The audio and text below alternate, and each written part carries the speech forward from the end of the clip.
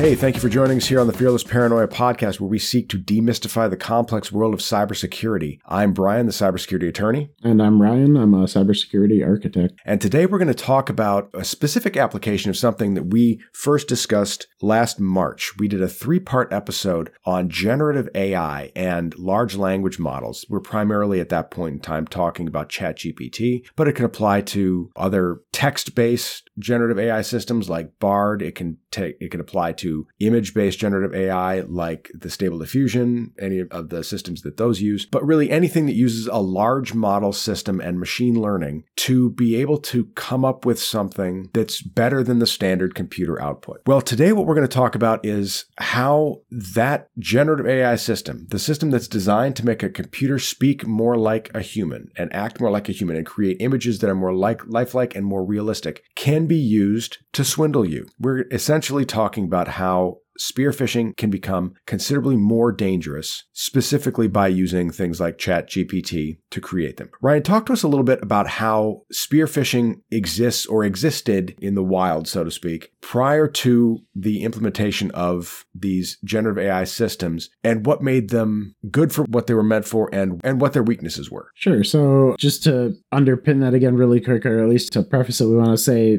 so phishing and spearfishing, the big thing here, since we're going to talk more about spearfishing, phishing is a pretty general term used to kind of say we're going to try and, in most cases, kind of blast an attack out and see who's going to bite. It's more like casting a net in the water to try and fish. Spearfishing is more identified as to what it indicates. It's going after an individual target, right? So you're now shooting to try and get one specific targeted person to be compromised or to be, susceptible to this attack. So one of the main goals in spearfishing is making it something that is going to be likely to be intriguing or enticing to that person that you're looking for. So you really kind of need to play to the person in order to be successful in spearfishing. So when you have your target, one of the things that's always kept us safe in the past with phishing attacks or spearfishing has been a lot of these threat actors come from different regions of the world, and there's been language barrier issues. That's something that has been one of the easiest ways to identify phishing emails. It was always, look at the bad grammar, look at the bad spelling, look at the lack of punctuation. This obviously isn't, a native speaker, whatever it is. That was a really easy way for humans to kind of define that, but that language barrier was the only thing preventing those threat actors from being more effective at that time. And fortunately for most of us, well, maybe not even necessarily more effective, but at the very least, it was a giant red flag. It was. And again, I think that had that red flag not been there, I think that they would have seen immensely greater interaction with those phishing emails. So, I mean, again, it was a matter of efficacy. I think that language barrier was really something that held them back for well over a decade, maybe even a couple decades at this point. ChatGPT, generative AI, absolutely changes the game because it removes that hurdle entirely. They don't even need to go, one thing we didn't see until just recently, and this actually comes out of our last episode, part of the MGM hack, and I'm surprised I didn't mention this in here. One of the things that was put together just recently about that was that as part of their social engineering attacks, they think it was a Russian primary group behind it, but reached out to English speakers who were also willing to be threat actor-ish to use them to help navigate the phishing and spearfishing attacks because of the fact that if you take a native speaker, it makes it a lot easier to tailor something that's going to be effective. I'm surprised that didn't get used a lot more in recent years, but now we don't even need to do that. Now they can skip that hurdle entirely because now you don't need to come and pay a portion of your proceeds to some English speaker to help you craft your spearfishing messages. Now you can just go to generative AI and they can put together grammatically correct, mechanically correct, really well-written emails, verbiage, whatever dialogue with this end user. And you can even go so far as to looking up things like, let's go to LinkedIn and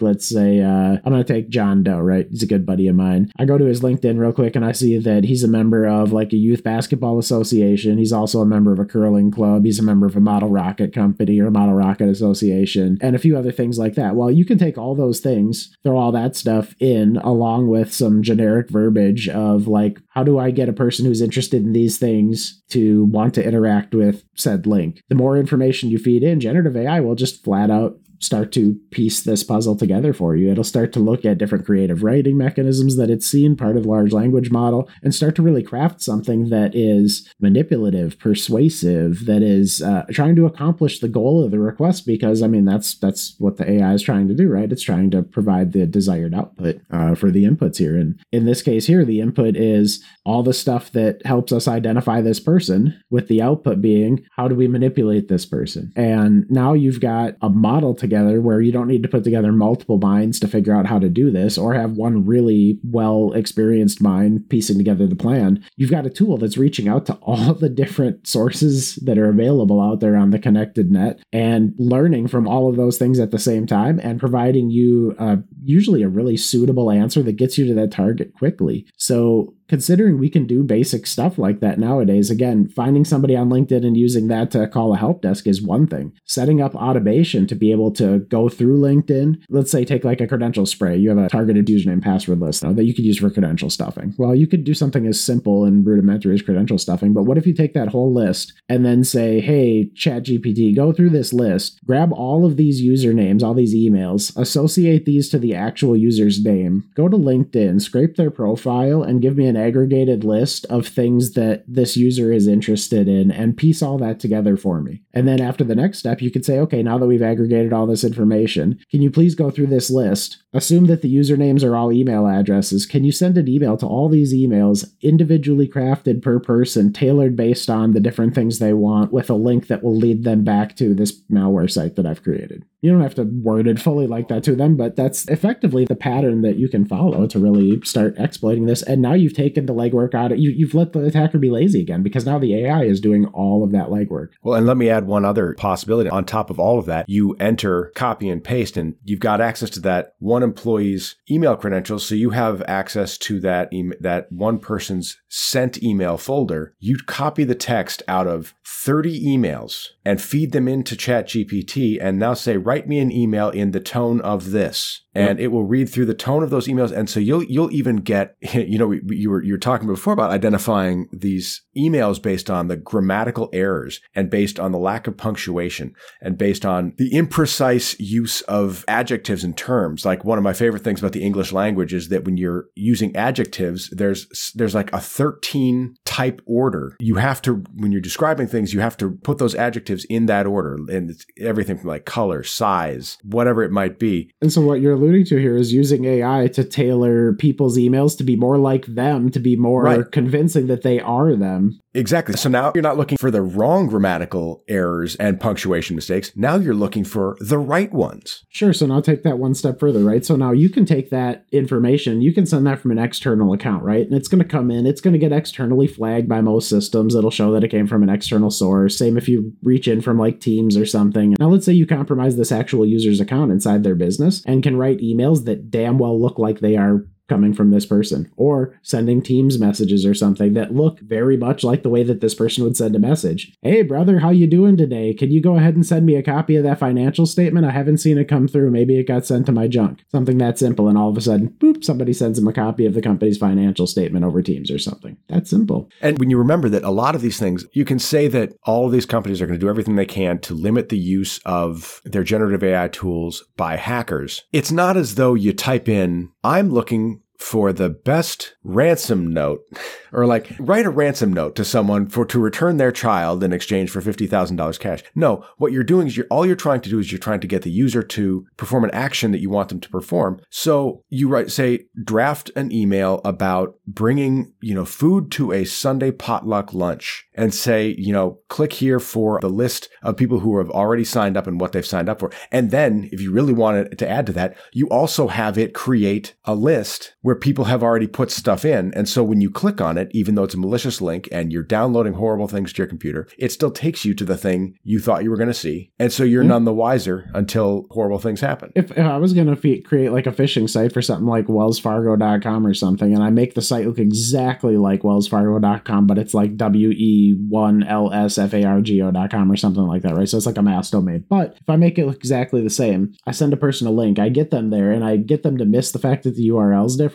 If they punch in their information in there, I still damn well want to send that stuff through to Wells Fargo and then redirect them to the legitimate Wells Fargo site for two main reasons. First of all, you get them to the Wells Fargo site, you get them away from your mass domain really quickly, and then they actually continue their user experience, and the user now has no idea if they get to that next stage, because now they're back on the legitimate site, which means that they're none the wiser. Yep, they have no reason to question it. If all of a sudden they hit an error of some sort because it just logged into a database and then had nowhere to dump them, now the user's suspicious. Now they can do stuff like change their password, and now your credential set is bad. It's garbage. And so if you pass them through, that's a huge one because it carries on the ruse. And at the same time, it documents that password. So now they know that that password is still good for them. They think it's still secure. And so they have no reason to want to change it. So now you guys have shared use over their account, assuming they don't have like a multi-factor authentication or something else on there that would prevent that kind of base access. But at the very least, you have at least convinced them that they need to do certain things. Even if they can't get into your account, they have all the other information that they want about you, which means that they can probably trick you into doing something else that would give them access that's beneficial in some way. Sure,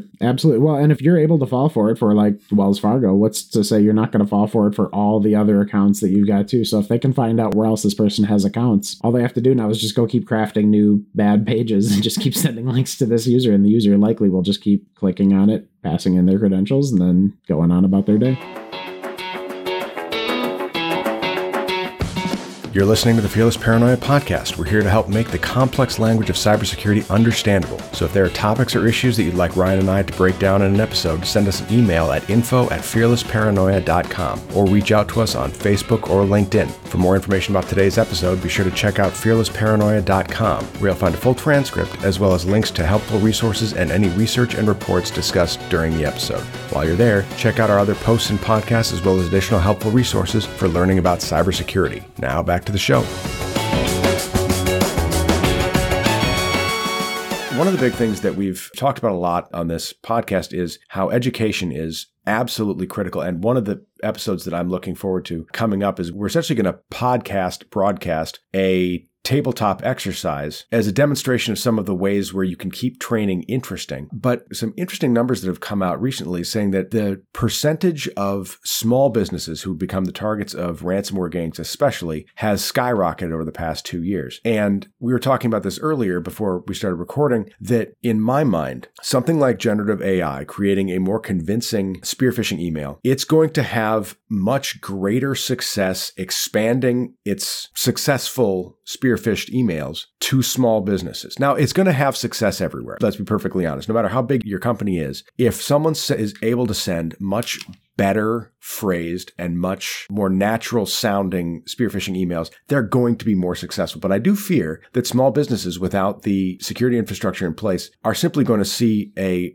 much more significant growth in successful spearfishing attacks out of this. What steps can we really take to protect ourselves from emails that look like the legit ones we've been so used to for so long, saying, oh, this can't be a hacker? So I think it goes back to, again, some of the real basics around the concepts of email security and workstation security. First of all, people will click on things. So if you run even a small business, you need to have at least basic level security in place. Get some sort of strong AV tool in place so you're getting at least some of the basic detections, because even if you don't get the users to stop clicking on all the links, if you can block some of the things that occur right afterwards, you're going to do yourself a lot of favors. And that's something that usually is pretty easy to do because you're not involving the human component to do that. You're doing that at the system level. Beyond protecting the system with real basic things like email security systems that look at links and try to like scan links and look for bad malicious things before you get through their systems like Proofpoint, Mimecast, things like that, or Microsoft has safe links, safe attachments, those type of systems. If you're not into those bigger systems and able to get a hold of those, then it really comes down to limiting access to what your users can do on the workstation. If you pull local admin off, that helps reduce a lot of the foothold that you can gain through links, because if the user can't run stuff at system level easily, it makes it a lot harder for malware to start on the system or to pull credentials or something in the system. If the user's an admin on the system, then you have a lot of risk sitting with your user, and it comes down to training. users really, really have to understand the nature of these things. And training can't be basic stuff just like, I'm going to send out a phishing email, and if I catch you and you click on the link, then you have to go watch these videos and click this box that you followed these videos, because the same kind of person who is willing to click on a link that they don't understand without scrutinizing it is the same kind of person that's going to let all those videos go in one ear and out the other, and is going to click on the next link the next time it comes back. It's the concept of those repeat offenders. So you need to find a way to really make that information much more prevalent to them, or you need to find a way to make it easier for them to consume, which is why there'll be at some point we'll do an episode in the future on gamifying cybersecurity education, because to me, I think that's going to help a lot, especially coming out of the video game generation, like a lot of us in our 20s, 30s, 40s right now that are kind of making up the majority of the workforce now. If you can tailor it to us in a way that's more entertaining and not just like a funnier video of somebody compromising, Post-it notes all over their computer or something, if you actually make it some sort of engaging, it's engaging. You've got to be involved in a process. We're in an interactive age. People want to be interactive in the middle of this. And if you can do that, it makes it easier to retain it as well. But also just making aware stuff like, I think that every business at all sizes should understand what their biggest cybersecurity risks are, and they should be broadcasting regular information to their users about that. I mean, even if it's something simple as, here's our security tip of the week, but find a way to make sure that everybody's actually engaging with that and reading it. Do something to kind of follow up on that. But yeah, education is absolutely going to be critical without us doing draconian things like huge restrictions of privilege and huge restrictions of access. That's the only other way we can do it, as long as users have a lot of power. You're listening to the Fearless Paranoia podcast. For more information on keeping yourself, your family, and your company protected against cyber threats, check out the Resilience Cybersecurity and Data Privacy blog. If you're enjoying this podcast, please like and subscribe using any of your favorite podcast platforms. Also, please share this podcast with anyone you think would find it helpful or useful. We rely on listeners like you to help get the word out about this show, and we appreciate the support. Now, time for some more cybersecurity. I agree with you that the draconian restrictions of access, you start rising to the level where you make things so inconvenient that it is... You can't do business. Yeah, now it's no longer... The negative effect it has on your ability to actually do your businesses is catastrophic beyond the benefits you gain from cybersecurity. But still, a significant restriction in access, especially... I mean, you and I have both campaigned very strong to avoid punitive responses to screwing up cybersecurity tests, because it's not a good motivator. Making people afraid of losing their jobs if they accidentally click on the wrong spearfishing email is simply going to make people over-report rather than actually make them more willing to look for spearfishing stuff. But are any of those, do you think, really going to be able to prevent generative AI from being as big a threat as it is now? I mean, I think the possibility exists. So just alone, like part of the fact that businesses are approaching all this independently and are trying to take on the world by themselves with all these different incidents, the bad guys are all working together. I can't say it loud enough, and I can't say it strongly enough. The bad guys are forming communities, and they are doing that, and they're banding together to come after these companies. What I will tell you is, it may seem like there's millions of hackers all over the world. There's not. This is not that large of a number of people that are doing this. They're just having large impacts because they're banding together, and there's really little retribution that can be enacted upon them for what they're doing. You tear down their systems, they go stand up some new ones somewhere else. And like our law enforcement authorities can't physically go after them. They're usually in non-extradition areas. So what do we do? Which is probably another question of why we have elections. And for some odd reason, one of the few things that we talk about is, can we start maybe including in this foreign relations discussion cybersecurity cooperation with those countries that aren't necessarily on our Christmas card list? Yeah, I think that a lot of those, though, like, I don't want to say this doesn't happen in the U.S. I don't hear about it a lot, but that doesn't mean that it's not here either. But I think a lot of those countries turn a blind eye to a lot of that because of the fact that they definitely don't want to send us Christmas cards, and they definitely don't care when bad stuff befalls us. And if there's going to be some little, basement level hacker with a hoodie on that's going to disrupt a bunch of foreign businesses in a country you don't like, that's usually not a bad thing for most of those governments. Why would they want to cooperate on doing things like that? If anything, it takes a lot of pressure off of them when they go do things, because it starts to muddy and make the waters murky, and it really helps them hide the stuff that they do, because the other stuff is brought front and center. Nobody's talking in the news about what's being hacked at the government, what kind of like DOD information gets stolen here and there. What they're talking about is MGM, because a whole bunch of people couldn't use the slot machines and they couldn't get back into their hotel room. So like the money is there. So they're chasing the bad guys, the few ones that are really public, really loud, and everybody's ignoring all the state level actors because all the big APTs are sitting quietly in the background, letting the FBI and everybody chase all that chaos while they're now given basically all of the free rein to do what they want with less resistance in the way. Well, I think the potential international cooperation and the carrots and the sticks that could be used is probably meat for another episode. Anything else you want to talk about the generative AI in ransomware? Yeah, I mean, I think that the big thing here is that if businesses could just come together and start to work together in coalitions to make some progress in this area. These hackers are very few. These businesses are very large. They've got some of the world's best people in these industries working for them. They've got far more capital available to them than the hackers do. The fact that they haven't banded together and tried to push back a little bit is kind of almost concerning to me, because you have to be careful about how you go about pushing back. But even if pushing back is building a huge internet iron wall of cybersecurity systems together that sit and help us protect not just your own business and your own interests, but the whole of the net, that's an investment to me that businesses could make. They could make a lot of headway really quickly. And let's be honest, OpenAI and the generative AI systems are only you only have to dance around the verbiage and stuff like that until somebody creates one more like a Worm GPT or something where they can just go straight up and just make malicious requests directly to the large language models. Most of that stuff is all open source. I mean, OpenAI is OpenAI because they're willing to share. And so those large language models eventually will get abused when people put malicious AI layers on top of them. And so it's just a matter of time. But at the same point in time, if you build malicious AI models on top of there, we can build counter malicious AI models as well. Nobody's started really doing it as far as I've heard yet, but I don't know why somebody can't. And I don't know why we can't make a predictive AI that's going to start predicting all the stuff that's coming out from like a Worm GPT and stuff and start getting us one step ahead of them getting one step ahead of us. I mean, it's a game of leapfrogging. We need to stop just making and commercializing these technologies, and we need to start using them the same way that the bad actors are, just in reverse, and start setting up our defenses that way. I think there's a lot of opportunity there for us to level this playing field. The problem is the money's in the wrong spot, the effort's in the wrong spot, and because of it, we're going to get leapfrogged again. And it's unfortunate, but I think at some point in time, somebody will wake up and go, hey, maybe this is going to be a great investment. You know what? Somebody will then find a way to monetize it, and at that point, then we've got something. But we need to get past those couple big hurdles first, because people don't want to throw capital into something if they don't see a return. And sometimes the return needs to be a short return. Yeah. Maybe what we need to market the return as is, hey, guess what? You guys are going to stand to lose X billions again next year. This right here is not a return as in you're going to make more. It's that you're going to lose a hell of a lot less.